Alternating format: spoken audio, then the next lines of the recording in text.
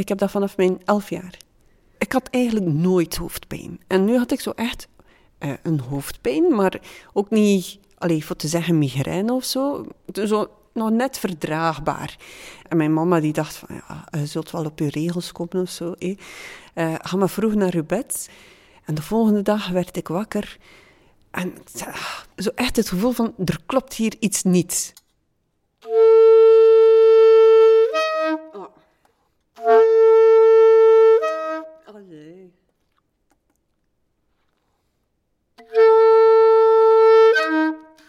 Wacht, ik ga het nog een keer uitdoen, want ik was weer bezig.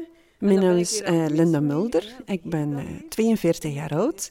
Ik heb sinds mijn 11 jaar multiple sclerose. En ja, als hobby's heb ik een muziekschool in het conservatorium. Zwemmen, duiken, vooral watersporten. Omdat ik daar minder last heb van mijn beperking. Om iets in te duwen. En het is een gewone doos, dus dan moet ik die vinger induwen. Dat voelde heel zwaar, die rechterkant. En volgens dat mijn moeder zegt, hing mijn ene oog ook half dicht. En ik dronk van mijn melk uit de beker en het liep langs de rechterkant van mijn mond er weer uit. Langs mijn rechtermondhoek liep het eruit. Ja, mijn moeder is zo heel probleemoplossend. Hier, drink maar met een rietje. Dan gaat dat wel. En inderdaad, dat ging dan veel beter. Maar ja, dan moest ik naar school toe. En voor mijn gevoel stapte ik normaal, maar dat was wel zwaar om mee te slepen. En achteraf zei mijn mama dan dat ik liep zoals een spast. Zo met een arm heel omhoog getrokken en mijn rechterbeen dat enorm uitzwierde. Omdat ik het zelf ook niet het gevoel had dat er iets ergs aan de hand was. Maar toen ik moest zwemmen voor mijn brevet, toen wist ik wel dat er iets ergs aan de hand was.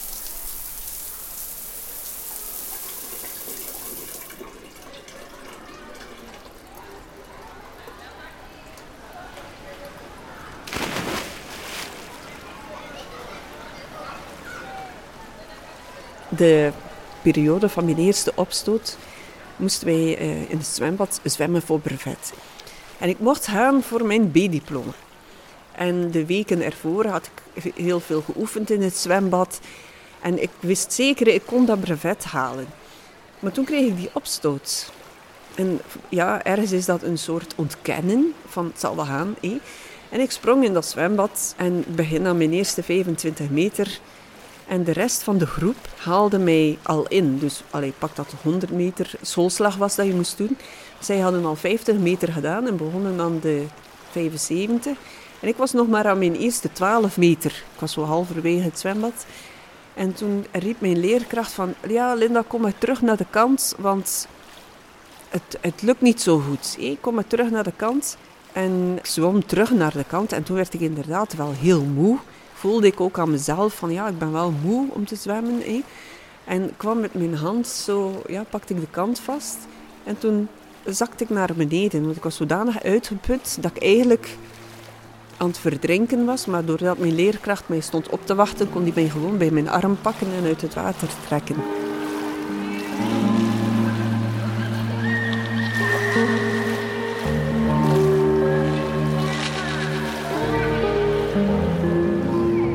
Als ik terugkijk op mijn jeugd, heb ik zo echt het idee van...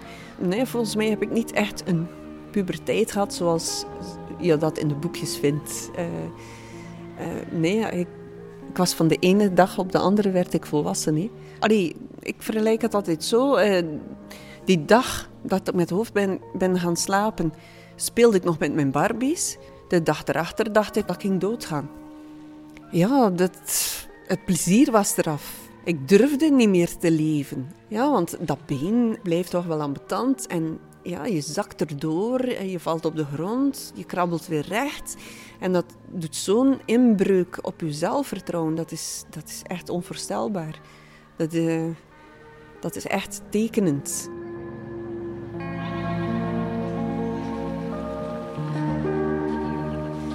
Ik liep mee met de jongens.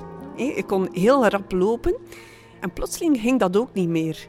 Uiteindelijk heb ik zelfs mijn fietsen moeten opgeven. Dus nu fiets ik met een driewieler. Dan voel je ook weer bekeken. Ik zeg het, vroeger was ik zeer pessimistisch. Totdat ik dan Frank heb leren kennen. En dan, zelfs dan nog.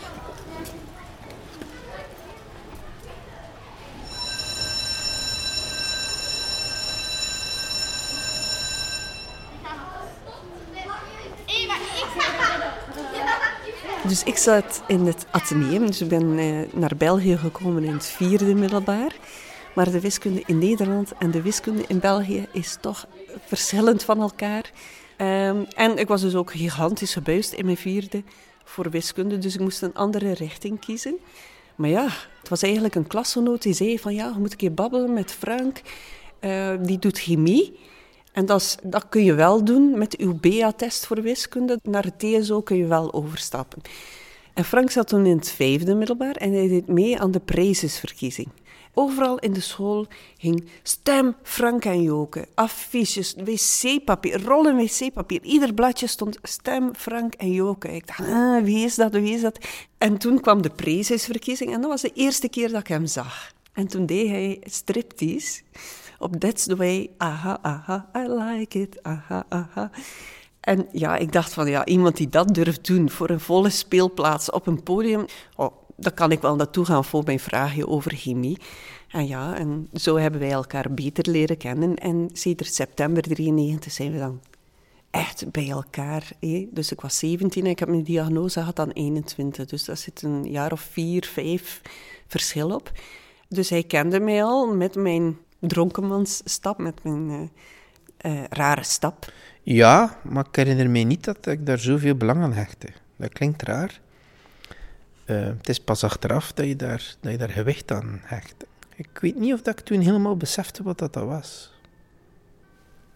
Ja, ik heb toen waarschijnlijk geen realistisch beeld gehad van wat de impact dat ging zijn. Ja, we waren al een jaar of 5 samen. Dat zei mijn huisarts ook. Van ja, je bent nu al een tijdje samen met Frank. Je denkt ook aan misschien kinderen krijgen. En zegt hij, ja, als ik jouw dossier erbij neem, zegt hij, eigenlijk hebben we nog geen diagnose van wat dat ooit geweest is.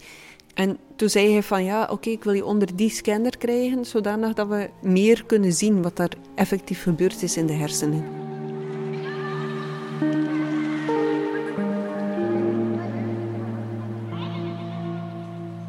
Ik kreeg een telefoontje, er werd gebeld naar ons kot. En ik kreeg een telefoontje van de huisarts, van Linda.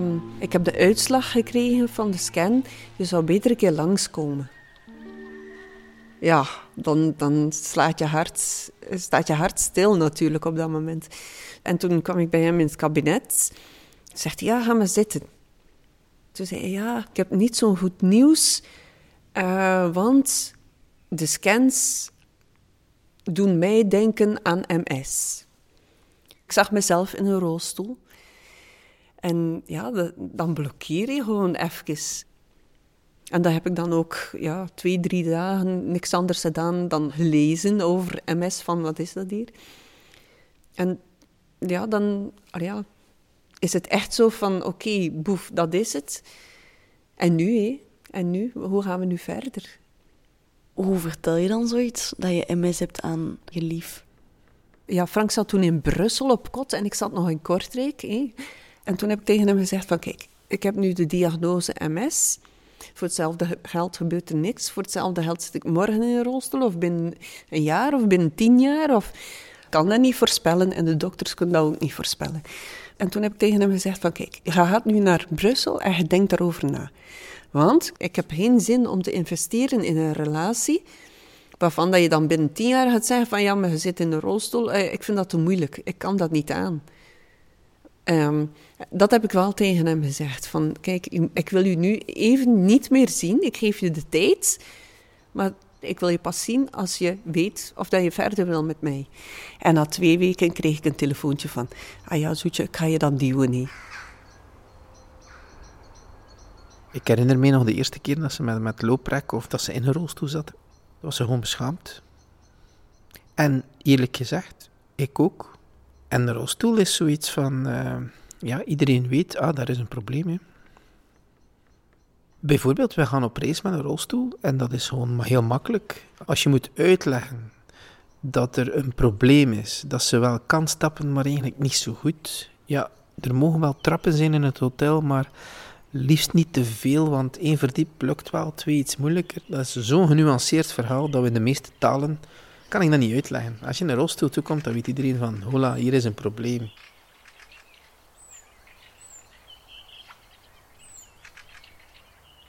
De césuur zou ik niet leggen op het moment van de diagnose. De césuur ligt voor mij na de geboorte waaraf. Dus dat is een ander moment. Dat komt makkelijk 10 jaar later. En die diagnose maakte het eigenlijk niet erger. Integendeel, de diagnose verklaarde gewoon iets van eindelijk weten we wat dat is. En niet zozeer van oei, vanaf dan was het serieus. Dan heb je de periode gehad dat we de keuze hebben gemaakt om kinderen te krijgen. En toen wouden we eigenlijk veel kinderen. We waren eigenlijk allebei van plan om een halve voetbalploeg op de wereld te zetten. Dan hebben we de medische gevolgen van haar ziekte voor de zwangerschap. Dus het stoppen met medicatie, waardoor de ziekte weer vrij spel kreeg en dat ze weer opstoten kon doen. Waardoor dat we die opstoot hebben gehad vlak na de geboorte vooraf. Dat moment, dan word je geconfronteerd met iets puur fysieks. Maar het is wel een moeilijke periode geweest. Als ze nu in 1 à 2 jaar zo sterk begint te manken, wat zal dat niet zijn binnen 5 jaar, wat zal dat niet zijn binnen 10 jaar? En dan zit je veel meer bezig met hoe ziet dat toekomstbeeld eruit. En dat heeft jaren geduurd voordat je daarmee kon leven, voordat je dat een plaats kon geven. Soms heb je het idee van, die toekomst ziet er minder rooskleurig uit dan dat ik me had voorgesteld. Maar we hebben dat op een of andere manier altijd wel een manier in gevonden. En in plaats van dingen uit te stellen, binnen zoveel jaar gaan we dan een grote reis maken bijvoorbeeld. En we zeggen van nee, we gaan dat nu doen. Als je het gewoon puur sec bekijkt, ben ik al meer dan 30 jaar MS-patiënt. Maar de meeste mensen met MS zitten na 30 jaar in een rolstoel of kunnen niet meer gaan werken. En ik werk nog, maar ik doe ook nog al die andere dingen daarbuiten. Doornik. Voer plaatsen. Zeg, het is de eerste keer weer dat ik ga duiken, dus het is spannend. Ja, hoe lang is het nu eigenlijk geleden? Van augustus. Dus ja, het is al een maand of 6 geleden. De duikclub heb ik leren kennen door mijn zus. Die had ooit een keer gezien, ergens in het stadsmagazine van Kortrijk, dat je duikinitiaties kon volgen. En ze zei tegen mij, ja Linda, jij was altijd vroeger al zo'n waterrat. Zouden we dat niet een keer samen gaan doen? En natuurlijk, de eerste keer dat je binnenkomt, ik in mijn badpakje, maar al mankend. Dus direct al die gezichten naar mij van, allee, wat komt dat hier doen? Van een invalide die hier in de club komt. Wat wil die gaan doen met duiken? Ik ben nu mijn fles aan het monteren. Dus mijn jacket op de fles aan het doen. En ik moet een beetje hoefelen.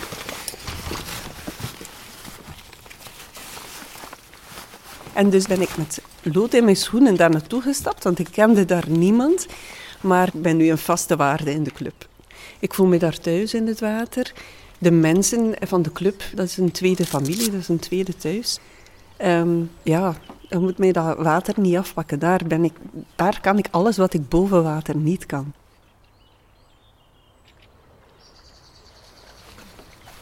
Een keer een check vragen aan de buddies. Heb je een beetje zenuwen? Ja, zie je dat? Altijd. Altijd.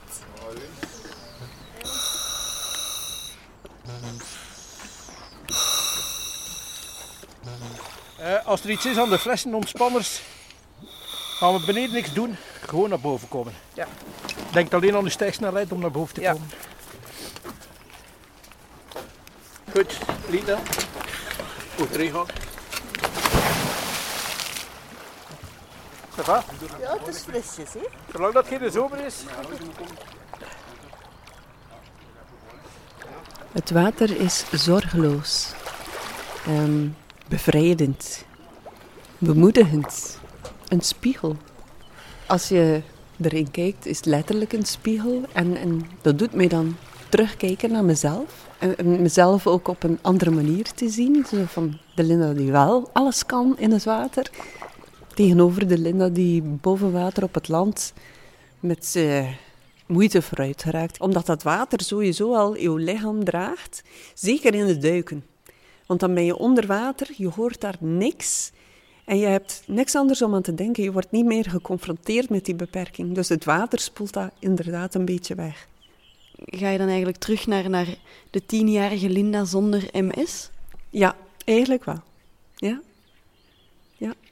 Daar heb ik nergens last van. Er is niemand die mij bekijkt. Dat ben ik weer, dat meisje van 10. Die speelt, die alleen maar plezier heeft in haar leven. Dat vind ik terug onder water. Dat is eigenlijk een goede vergelijking. Stap er hieruit. Ja, op de trap. Lift. Op de trap. Op de trap. Dat ik er zelf uit geraken, dank u wel. Oké? Ja, oké.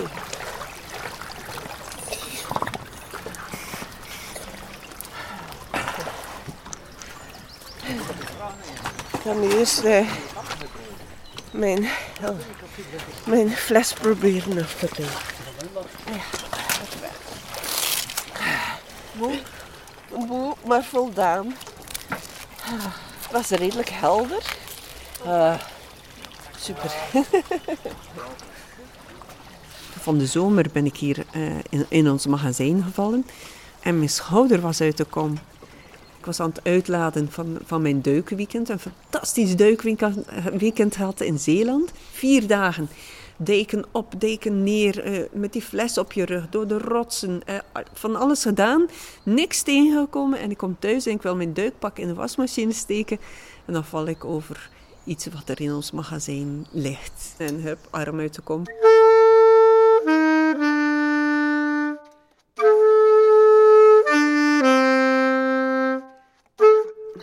Ziet, weer die vingers. Wacht, herdoen, hè. Iedere opstoot dat je doet, is afgeven. Dingen die je niet meer kan. Bij mij zijn dat hele kleine dingen. Bijvoorbeeld mijn oog-handcoördinatie, dat ging allemaal niet meer. En dan moet je eigenlijk al naar die volgende 16e noot. En mijn vingers doen niet wat ik wil dat ze doen. Dus ik weet perfect hoe dat ik een noot moet spelen. Maar ja, mijn vingers komen te laat of te vroeg of zitten op de verkeerde plaats, op een verkeerde toets. En dat is zo frustrerend. Dat is echt, dat is niet fijn. Maar je zegt het nog wel met een glimlach, dus ik veronderstel dat je nog wel graag speelt. Ah ja, ik speel zeker graag. Ja. Het is een minder grote hobby dan mijn waterhobby's. Maar ja, dat is toch iets waar je ook... Ja, je moet zodanig letten op wat je mee bezig bent en met wie dat je speelt en luisteren, dat je ook geen tijd hebt om bij andere dingen stil te staan. Wacht hoor, ik moet denken hoe dat weer klinkt.